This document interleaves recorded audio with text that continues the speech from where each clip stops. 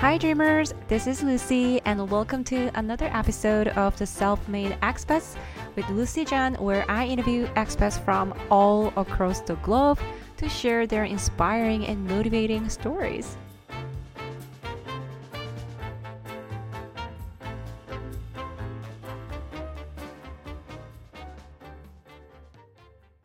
Today, I'm here with Brian. If I can describe Brian in one word, that would be one of a kind and hard to find a great leader. He's originally from America and it's been over 10 years since he moved to the Netherlands. He's been working in the tech industry for over 15 years and he's been in a leadership role for many years as well. His career itself tells us already how great a leader he is, but just to add one more here, he is the award winner of the Multiplier of the Year, which is the award that the Wiseman Group gives to the world's top leaders. I'm super excited for this podcast in case you haven't noticed yet. So let's get started. Brian, welcome to the show. Hey, thanks. Thanks for having me. It's good to talk with you again. I've got so many questions. This is going to be a learning session for me as well. So a lot of questions prepared for you, but let's begin with how it all started since the beginning. So my first question to you is, have you been always a leader type since you were young? Um, I don't think so. I mean, I think about when I was younger, I've probably like most other kids, I felt like kind of an outsider and a bit of a strange person, right? So I think a lot of people feel that way when they're young. The idea of leadership really didn't materialize for me until really college and post college years. Okay, I can't believe you were an outsider. I don't really see that at all. Oh, I don't know that I was. I think we all feel that way, right? Yeah, So true. I'm sure a lot of people will ask, and they're like, the way that you're going to meet some friends that you've known for years, and they're going to give you a very different version of Yeah, high school versus what you saw. yeah, You true. know, the people that you see as incredibly confident, you find out later were just terrified that someone was going to find out something about them, right?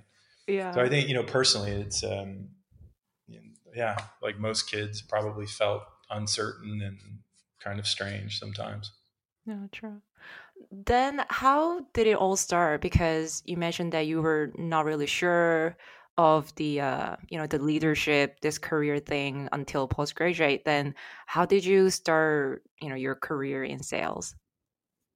It was kind of by accident, well, or by necessity, really. I had gotten my degree in psychology and tried to pursue that, and just found that a professional career in psychology just didn't appeal to me. And learning that through the interview process and trying a few different things. And so, suddenly I'm, post, graduated from the university. I've got a degree in psychology, and what I thought I was going to do is not something that I really found interesting in practice. So, um, just one day I decided I was going to leave. I'm going to move away and do something different. For some reason, I chose Austin, Texas, because it sounded like a great place to move to.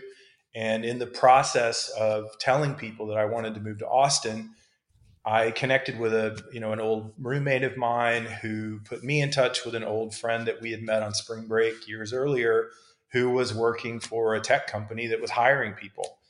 And so I got in touch with him, and he said, do you want to work in sales? And at that point, financially, I couldn't say no. Yeah, the answer was absolutely yes. And I do remember I just walked into the office. I didn't have an interview scheduled. I just walked into the office and Wow. said, "Hey, I'd like to work here." And I remember them telling me that, look, this is a Fortune 500 company. It really doesn't work that way. But I ended up getting an interview, and a large part of me getting hired was just the fact that I walked in without a without a scheduled appointment helped me get a job in sales. Yeah. So you just like one day you just pack everything, you just travel to Austin in Texas and just like, hey, I need a job. That's Yeah, it? that's No. exactly the way that worked. Yeah. Wow. How did you do that? Because like, it requires a lot of, I don't know, confidence or I don't know, some kind of like urge to do so. I don't think I could do it, but like in my mind, I wish I can do, but like I think it's amazing that you could do that. It didn't feel amazing at the time. It just felt like the right thing to go do next. You get to a point where your desire to do something else is greater than your desire to do what you're doing, and you just go. And at that point, you have some clarity. You can share this is my mission, my goal, my objective, and you start to share that with people.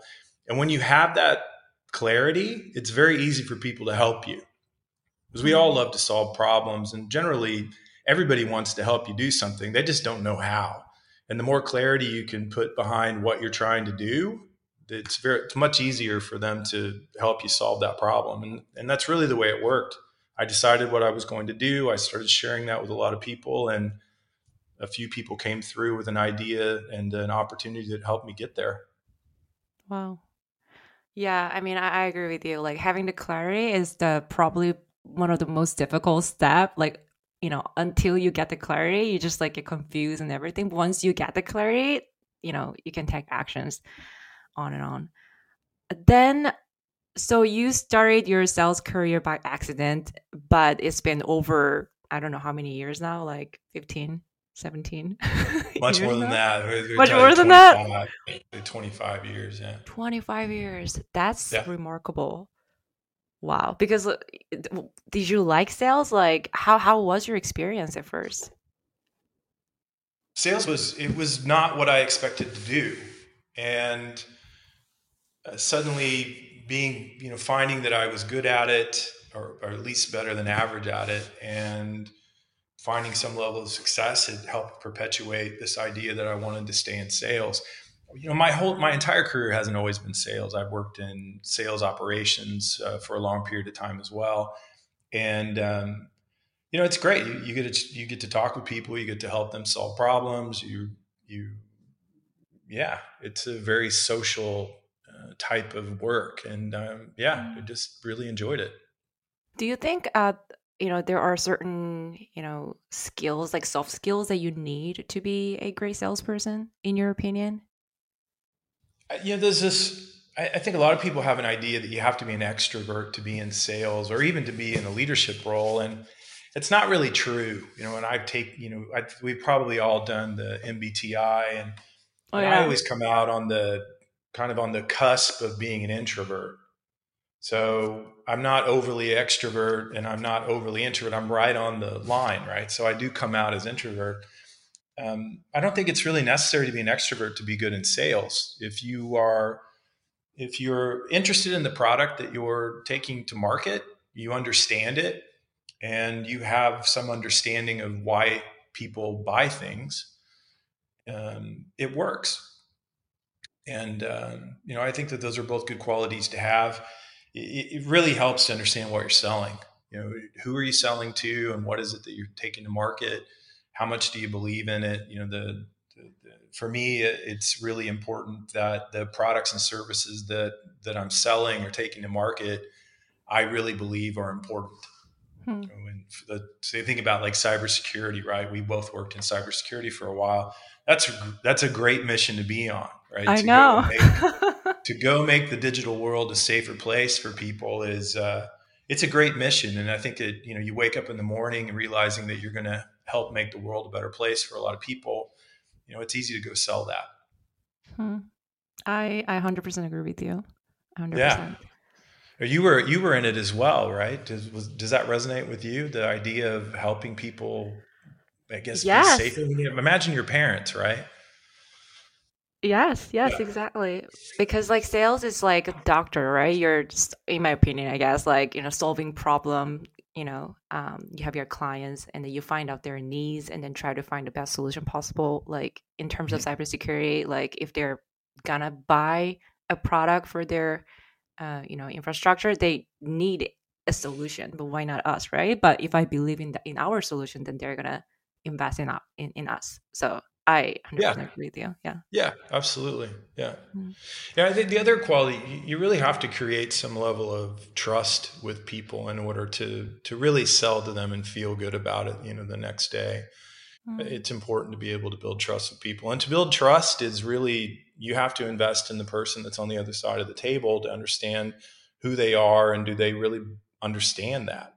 I think it's difficult to sell something to someone if they don't trust you. Hmm. Yeah, true. True. Well, okay. Then, all right. So you moved to Texas. You were Mhm. working at Dell. Mhm. And what happened? Why, like, how did you move to the Netherlands all of a sudden while working in Dell? So I didn't get a promotion. So what happened was I interviewed for an internal role. I didn't get the job, and so I thought, okay, well, I'm just going to take this as a message that I need to do something different. So I was really planning to move to New York, and a friend of mine, he was living in New York. We were on the phone talking about it one day, and he asked me this question. He said, "Why are you stopping in New York? You can you can go anywhere in the world that you want to go. Why are you stopping in New York?" And it was this question that really stuck with me. And I thought, gosh, what a great question for him to That's a ask great me. question. Yeah. Yeah. And so it opened up this new thinking for me of, okay, well, if I have this once in a lifetime opportunity to make a big change in my life, how big could I make it? And I just recently traveled to Ireland with another friend that had worked in Ireland for a while. And I had another friend or colleague that was doing some international work as well. And so I reached out to both of them and asked if they, could help advise me on how to potentially work abroad. And ultimately that resulted in getting my CV across the oceans there. And yeah, I got a message back saying, hey, what do you want to do? Do you want to work in sales or do you want to work in operations? And that kicked off the interview process and eventually took me to Amsterdam. And I'd never been here before. It wasn't as if this was a destination for me. Um, there were a couple of opportunities that were popping up around the international market, but I'd never been to Amsterdam before, and so I said, "Sure, I'll give it a try." And I Googled it, and it looked like a great place to go live, and so that's how I ended up here. Wow. That's a very great story. So you had no friends in Amsterdam at all, and you haven't traveled to Amsterdam before you make a decision. No, didn't do a trip. There wasn't really time. We were in the process. I'd already put my house on the market. I sold everything I had, put a few things in storage, and working on that timeline, there wasn't really time for me to do a visit. So I just said, okay, let's go. And yeah, I think I I arrived here on a Saturday and I started work on Monday morning. Wow. Yeah, Which month did you move? Do you remember? October, October. October. Yeah, Okay. Okay. yeah. Because I remember when I like officially moved to Amsterdam, it was November, and I remember the weather was crazy cloudy. Was Yeah. October Yeah. okay? Well, October is it's the Netherlands, so it's cloudy Yeah. and rainy often, right? There's a lot of beautiful sunny days here. And when it's sunny here, it's like no place else in the world. Yeah. But yeah, it's pretty rainy in October. And it was a stark contrast from Austin, Texas. Austin, the days at that time were much longer than they were here. I'd never had the experience of, the sunset before 5 o'clock in the afternoon was an unusual experience. Yeah. Wow. Then how was your first year in Amsterdam? You had zero friends. Well, although you got a job before, but how was the adjustment? And the Um, language is different. They don't speak like they speak English, but like it's not their first language, right? So, yeah. My initial friends came through work.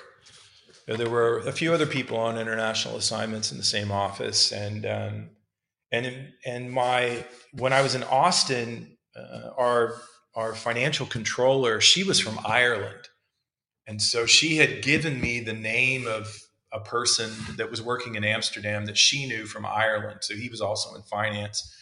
And yeah, my first friends were really through work, and everything kind of branched out from there. And that all happened within the first year. They took me to a party, and I remember I wanted to go home. I was tired. I'd been there for only a week, and I wanted to go home and go to bed. And it was maybe 10 o'clock on a Friday evening at this party. And as I was leaving, a small group of people asked me why I was leaving, and so I explained to them that I had just moved there from the United States, and they adopted me.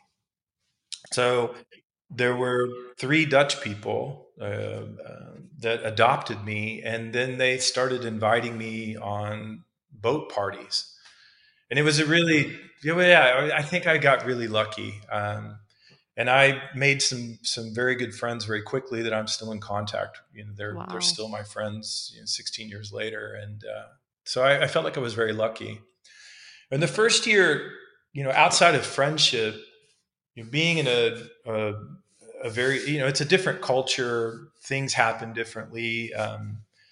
The supermarket is different. You have these kind of funny experiences, right? And so what I realized is that my first year was a bit tiring because you kind of have this radar on in the Hmm. background all the time, because subconsciously that things aren't the same here as they are where you're from, right? so Yes. so there's this energy that you're you're using up to kind of keep Hmm. these subconscious things going on, right? So crossing the street, or how do you turn on your power, and how do you get the cable TV to work at your house, things like Yeah. that. And I remember, my first experience in the supermarket, I wanted to buy milk for my coffee. And for anybody that's been to the Netherlands compared to the United States, the dairy section here is huge. There's a lot larger selection of cheeses and milks and yogurt. And so I bought what I thought was milk. And the next morning when I went to pour it in my coffee, it came out really slow. Then realizing that I had actually bought, it's a it's kind of a yogurt type dairy product Mm. called Vla, which is nothing like milk at all, right? In fact, it was much sweeter than what I expected it to be. So yeah. So Wow. the first year, there's a lot of these experiences. Yeah. How was it for you? I mean, you were here. Well, yeah, same as you. Like there, like for me, like one of the most fascinating thing for me was like going to the bank because I don't know about America, but I think America's same. But like I am not really used to getting mail from the bank. When I go to bank in Amsterdam, when I went to bank in Amsterdam, I think I remember I created, I don't know, a bank account or something. I opened my bank account and then I needed to wait like 3 days, and then I was waiting for the mail or something like that. I remember that. And then it was very bizarre to me because I'm so used to this fast, fast, fast kind of like culture. Mhm. It's kind of Yeah. Asian culture. But, yeah, that was one experience that I remember. And another thing that I really loved about, Amsterdam is I remember everyone was like riding a bike after partying.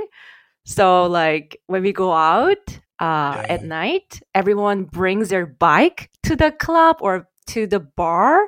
And at midnight, everyone is like riding bike to home if you're living in downtown. And it was Yeah. so, so great because like when I'm a little bit tipsy and drunk and like just random strangers together, you're riding Yeah. bike together. There's no car on the street. So that was like, I don't know, the memorable experience for me. Okay. So yeah. Yeah, bikes are a huge part of the culture here, and Mhm. I think if you really want to be part of what's happening, you really have to dive into it. So, learning what you can about the language and culture, and how people operate here, and trying to be part of it. I don't think you lose your identity, but it is. I think if you really want to be successful and happy in a foreign country, you really have to invest some time to understanding what is important there, how do things work, why are they this way, what's the history. Those are Mm. all important things to learn. Yeah, exactly. Being more curious about their culture, I guess. Yeah, absolutely. Yeah. Well, why else would you work? Why else would you go work abroad if you didn't want to learn something about where you're going. Hmm. Do you think your, well, not identity per se, but like, do you think your personality or your perspectives to see the world has evolved ever since you moved to Netherlands?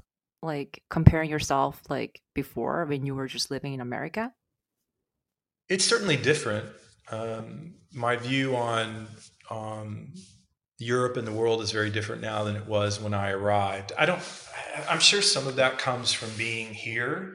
Another part of that comes from being, 16 years older than I was when I arrived. I've read more, I've paid attention to more.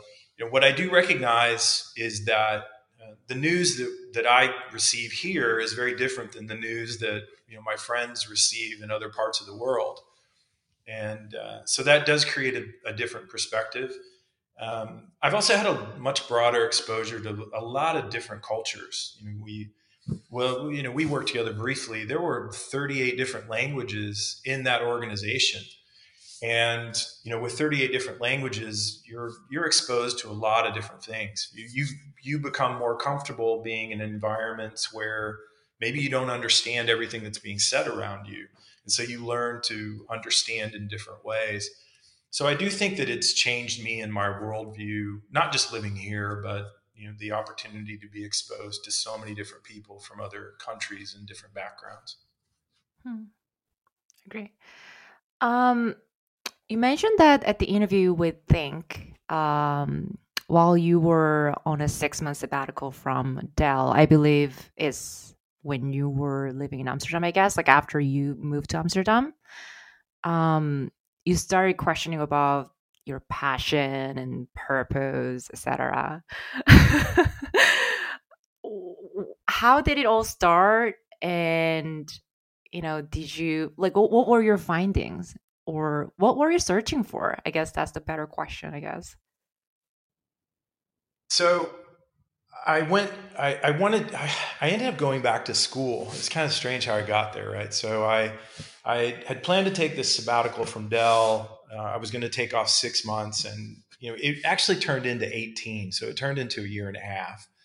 And I had a friend that was traveling around the world, and he said, "Hey, I'm going to go to Burning Man. I think you should come." And so I did. It was my first experience there, and in kind of this serendipity that happens when you're out trying new things, uh, I reconnected with a friend who was there as well, and she lived here in Amsterdam. And after we came back, we were comparing experiences, and I shared with her that, hey, I really want to do things differently. I've had this career, and I'm not really certain what I want to go do next. I want to try some new things. And she, at that point, said, "I think you need to meet these people that I'm working with." And so she was one of the people working at Think, and she introduced me to the recruiters there and the executive leadership program. So I went, and so I was fortunate enough to get accepted into this program, and then began meeting with my coach. So you have a coach that's assigned to you in the program at the time. This is several years ago. And there was this question that was coming up around my classmates, which was, well, what's your passion and purpose?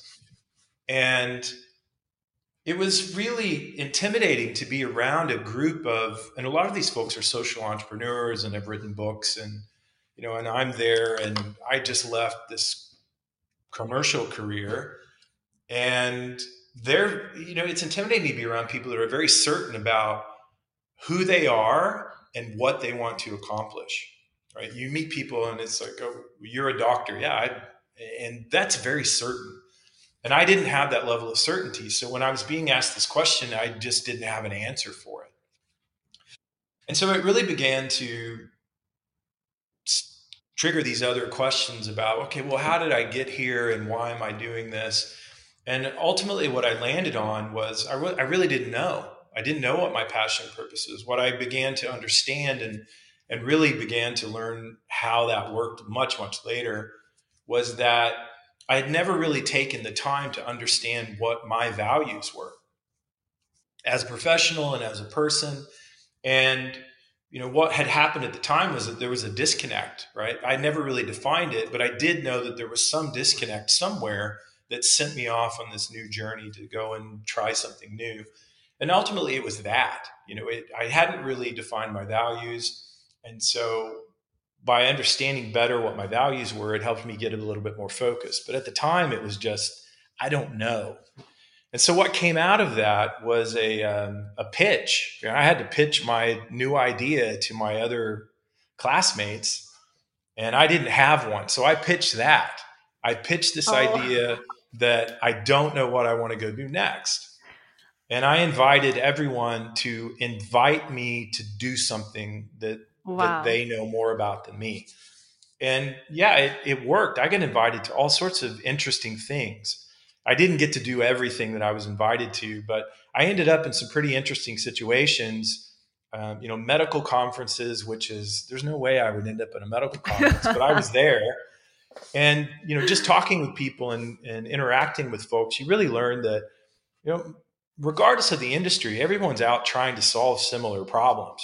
Hmm. They have very similar questions, and they've had very similar experiences. They're just in a different industry. And because, we're so encapsulated in our own industry, we don't really get that experience and exposure. And so it was this really great opportunity to go figure out my passion and purpose. That my classmates ended up renaming that. They call it Finding Finley, which sounds really kind of, I like it's that. hard to, yeah, it's funny to say that to people. But what that really led me to is that what I found through all of that is I really am interested in people. I love talking to people. I like learning how relationships work and communication works. And I just took away from that I like to help people. I get a high level of satisfaction from that. And, from this idea of, what is your passion and purpose? The best answer that I could come back with, and one that I feel comfortable with, is that I like to help people. True, true. I mean, regardless of industry, like whether you're working as a doctor or in sales or anything, like helping people is like literally the same, like, I don't know, essence, I guess. Yeah, absolutely. I was thinking about this just the other day. It's like, I think some people have a passion for automobiles or watches or food. And I think that those are, food's a worthwhile pursuit. I can't think of something that Mhm. is is easier to share with other people than food. It's a really simple thing that you can connect on. But yeah, my passion is people, and Yeah. I like to help folks. So before this, the sabbatical, like you weren't really sure. Well, actually, you mentioned that you didn't really think about your value, so you felt some disconnection there. And after the program, I think you now realize that, oh, actually, my passion is helping people. Is Yeah, that okay? yeah. And after that, how has this changed you in the working environment? I would say. I think me or I, like most people, don't really get introduced into a concept of leadership until much later in their management responsibilities, right? So I think a lot of people get promoted to being a manager, and I'm a manager, and we do that for a few years, and then something breaks. Right? If Mm, you're lucky, something goes wrong, and it forces you to go and explore something else to get back on track. Fortunately for me, that happened. Things kind of broke, mm, and it wasn't successful, and I needed to make a change. And that forced me to ask myself and other people around me these questions that brought me back to, okay, well, leadership, what is that? And and that's really how I got into it. This idea of, okay, well, what makes a good leader? And this idea that I wanted things to be different was really around this idea of, like, how do I scale that out? If for example, I think we've all worked for someone at some point in time that was a very top down leadership, a very authoritative leadership style, right? So just do what I tell you to do. And you can do that for a while, and then you really grow past that. You become more mature as an employee or a professional, and you want to grow past that. And at some point, you have your own ideas, and you're in an environment where no one wants to listen to them, right? mm. And the opposite side of it, if you're an authoritative leader, you are as good as that organization will ever get. Hmm. And that just That's a didn't good one. make sense to me, because there's so many people around you that have great ideas, they've got good input, and Mm. and so being able to be open and listen to that was something that I was very curious about, and so that really kind of pushed me along that continuum of moving from, I guess, to a more open style of leadership. Right, I really wanted to scale that out. So how do leaders create more leaders? Hmm. Wow. I really like that. Wow. I don't think I've ever heard of that, to be honest.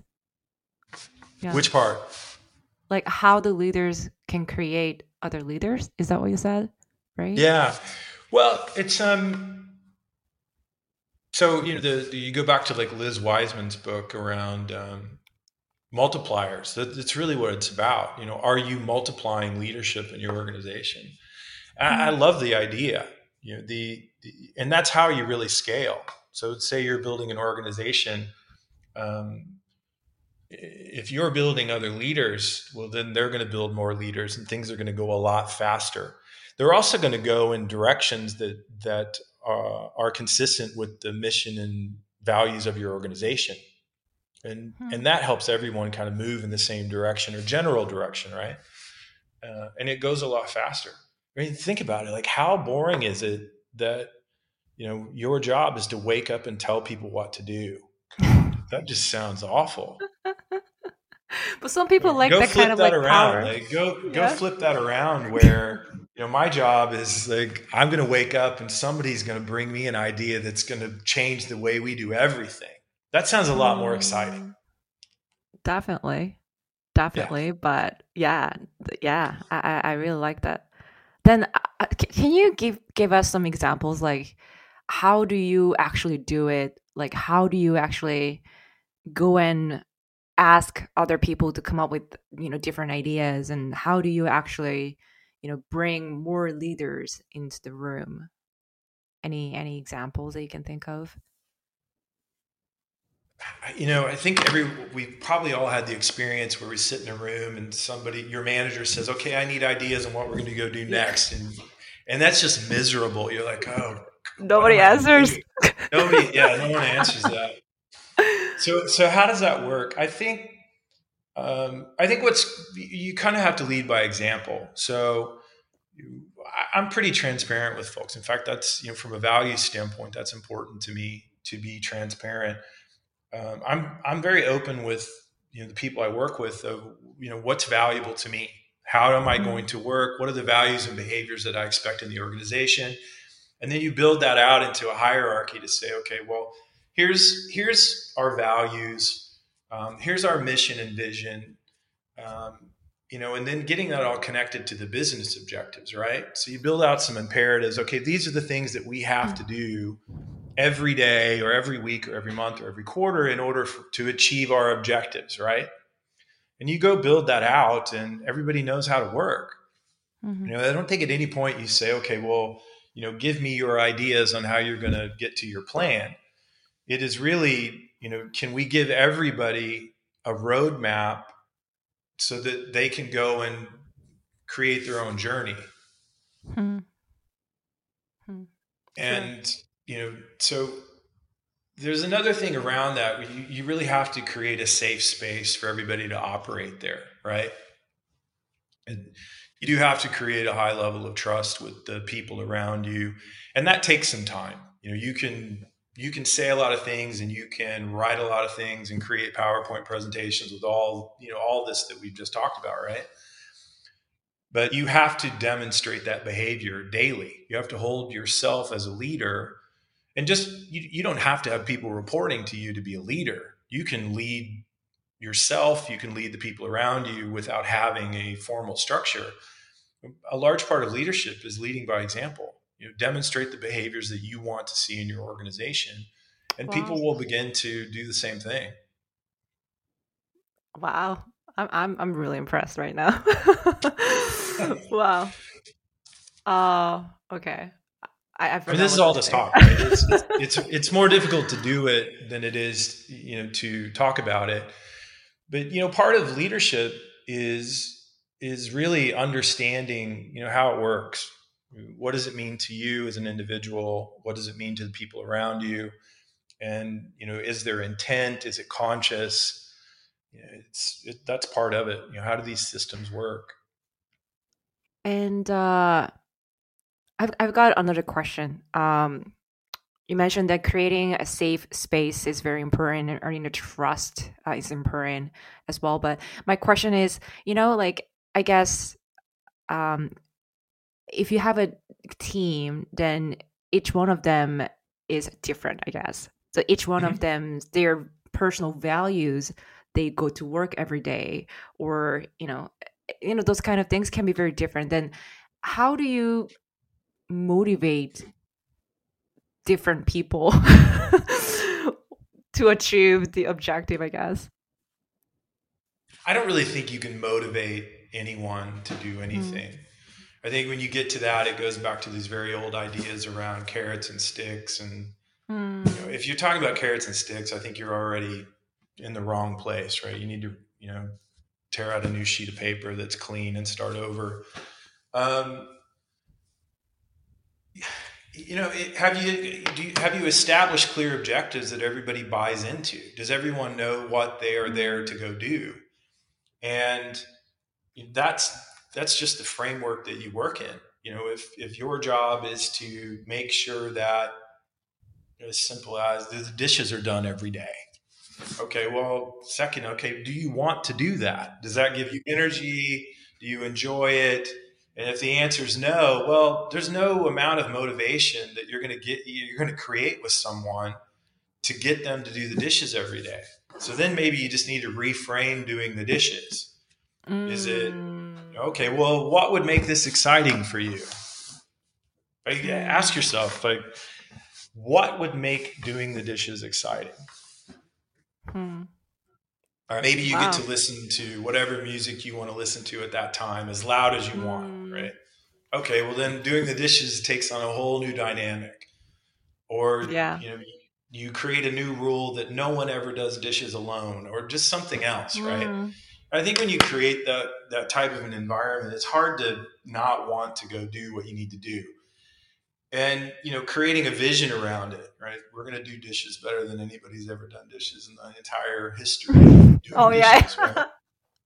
yeah. Yes, true. Whatever it may be that you can get behind. And I think that's where it all comes from, right? I can't motivate someone. Motivation comes from the person that you're with. If you're working with somebody or collaborating with somebody that just doesn't want to do it, it's not going to happen. And I think, your question brings up this other idea of, okay, well, how do you work with people? And collaboration is a word that comes up a lot. And recently we did a program with Think. As a matter of fact, we brought them in because I wanted to help us understand, how do we go drive collaboration Mm. with other organizations. It's how do you go break down those silos between organizations? And I learned a lot. It was kind of the breakthrough thinking for me, and what I hadn't really considered is this: there is no one that will tell you that they don't collaborate. Just think Absolutely about not. it, right? Yes, If absolutely someone not. says, "Oh, well, are you collaborative?" Of course I am. Yeah, of course.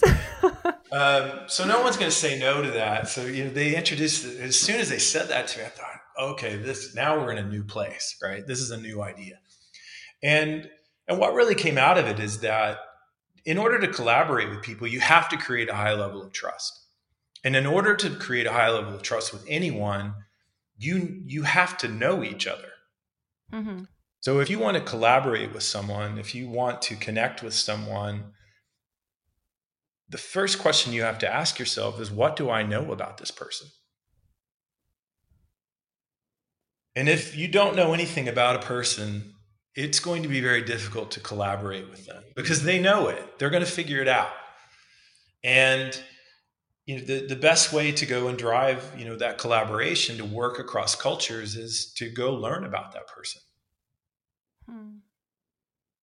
like learning about them like personally or professionally, like. Personally, professionally, what's your history? Where have you been? Um, it's like today, right? Where it's like I don't want to share all the secrets behind what you do, but part of what you do is you've done research about the person that you're interviewing. Mm. Do you know how much more comfortable that made me feel about working with you because I knew you had done this research? Yes, I did a good Yeah. job. So it pays off. That idea of, if you really want to collaborate with someone, if you want to go build something, you have to know who you're with. Hmm. Wow, I'm learning a lot today. Okay, I've got Me more too. questions. Are you okay with that? Yeah, sure. Okay. So, earlier you talked about creating a safe space, and I think this is one thing that you know um how to say, a lot of organizations are a lot of organizations challenges, I guess, like creating safe space, I think. And you mentioned that you believe in asking for help, right? So in organization, how do you create, how how do you encourage people to ask for help without them feeling very vulnerable or humiliated, especially I guess like organization like sales organization where it's very result driven in a way, when we need help or have any questions or any guidance, it's often, it could be a little bit not very easy to ask for help. How do you create those kind of like safe space per se? There are there's a lot of ways to answer that question. The So part of leading by example. Hmm. So if if you as a leader want the people in your organization to feel comfortable bringing problems to you, I think you as a leader need to be comfortable bringing problems to them. Oh, wow. I'm just clapping right now. I love it. Oh my gosh. Oh my gosh. Wow. So That's there's so a good. there's a certain level of vulnerability that you have to bring back, right? If you're, I mean, for lack of a better word, if you're like this Superman or Superwoman or super person, let's say, Yeah. it's going to be very difficult for somebody to want to come to you with a problem, right? If you're infallible and always right, and it's going to be difficult for somebody to want to bring something to you.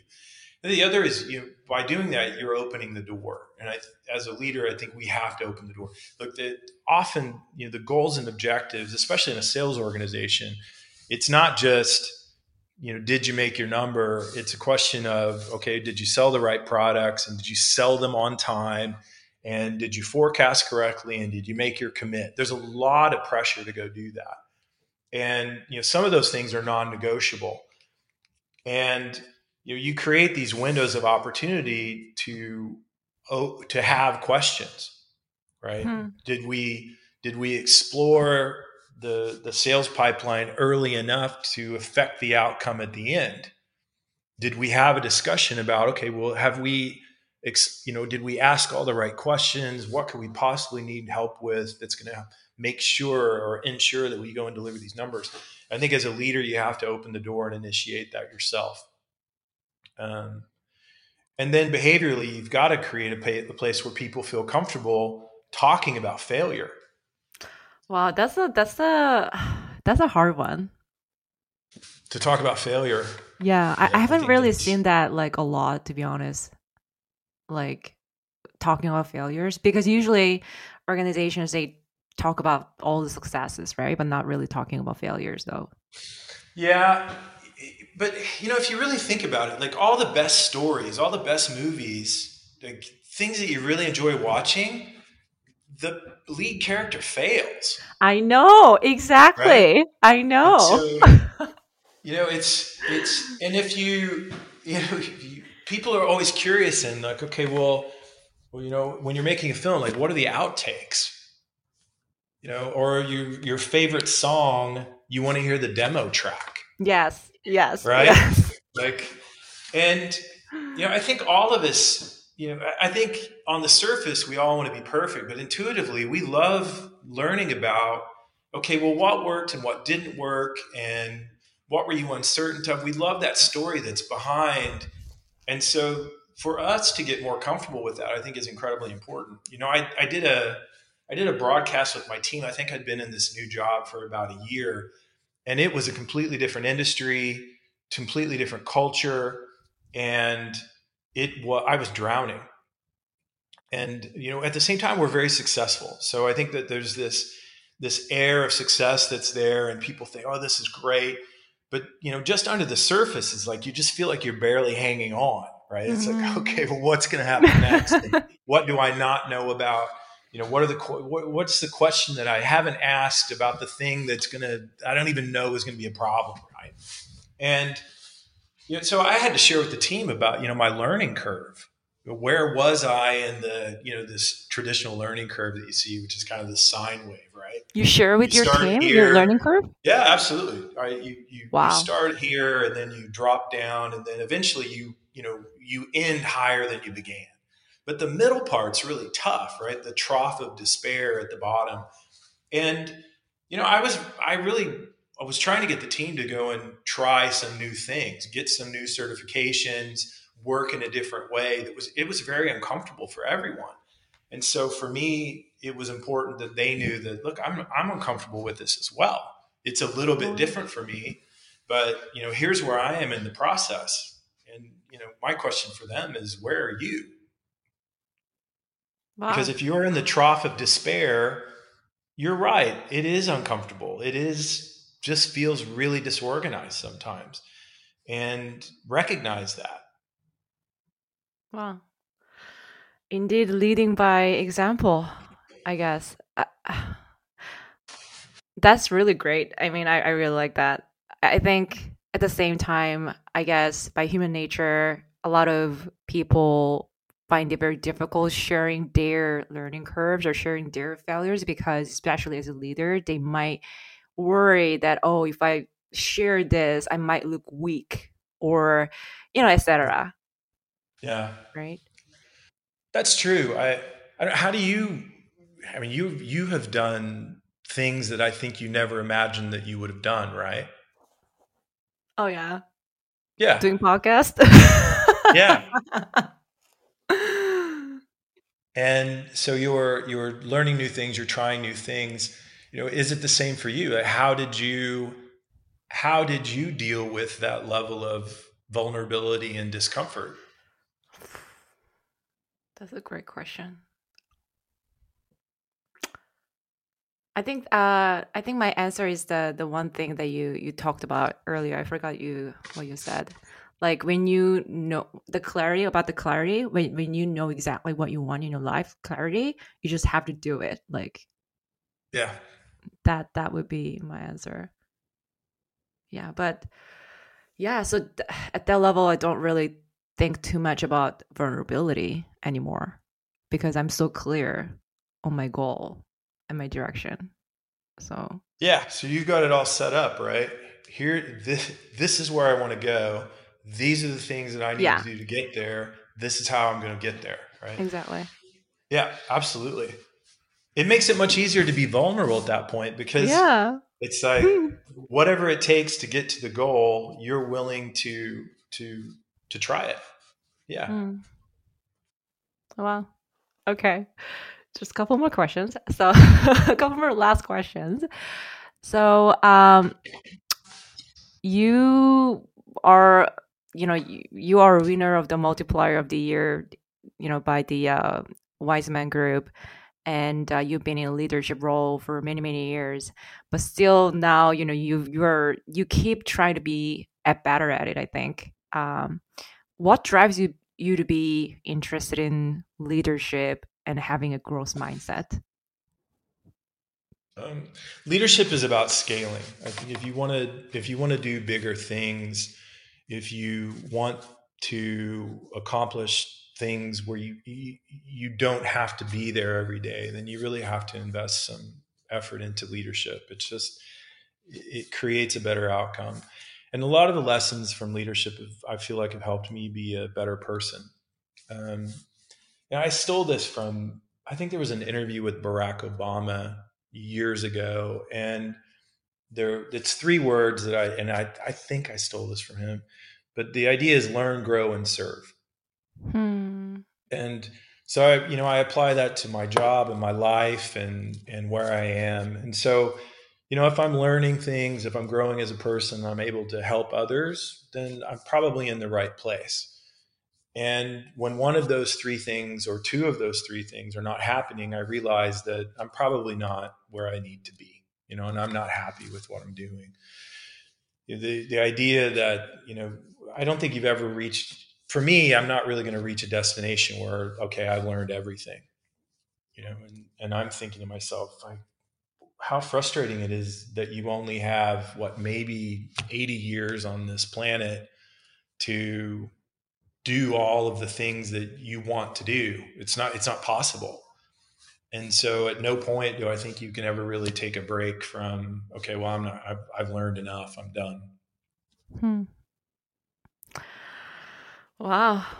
Okay. I enjoyed today's deep conversation. So Thanks. yes. So okay, the last question. This is a question that I ask every guest. What is your favorite book that you'd like to recommend to the listeners? So we're books about leadership. No, anything in general. Any book that you would recommend.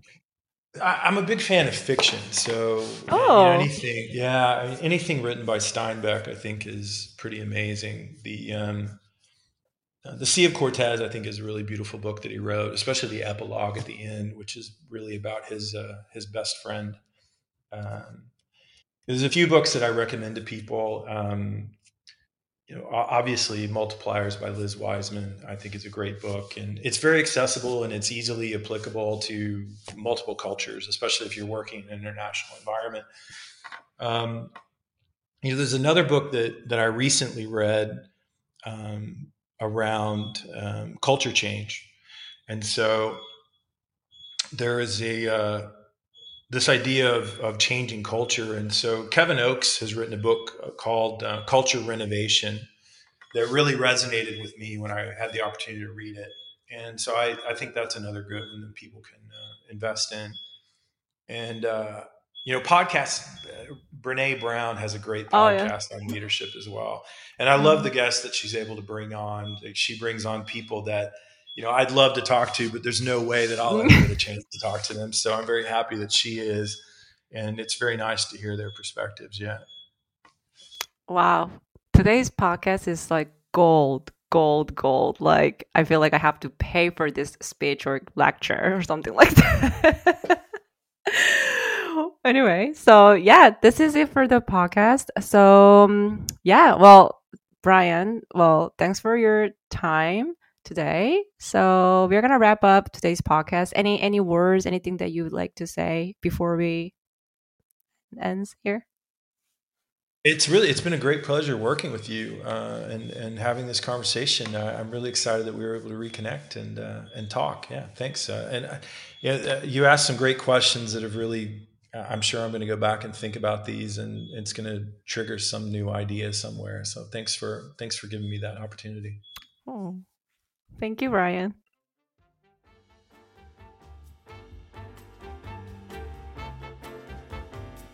Thank you for joining us this week. Hope you learned something new from this episode, and now you are motivated and fired up to make your dream come true. Make sure to share with others who might need to listen to this podcast, because this is something they needed to listen to be inspired. We never know. Lastly, be sure to subscribe and follow Self-Made Expats with Lucy John on Apple Podcasts or Spotify or wherever you listen to podcasts. And I will talk to you very soon. Thanks for being here.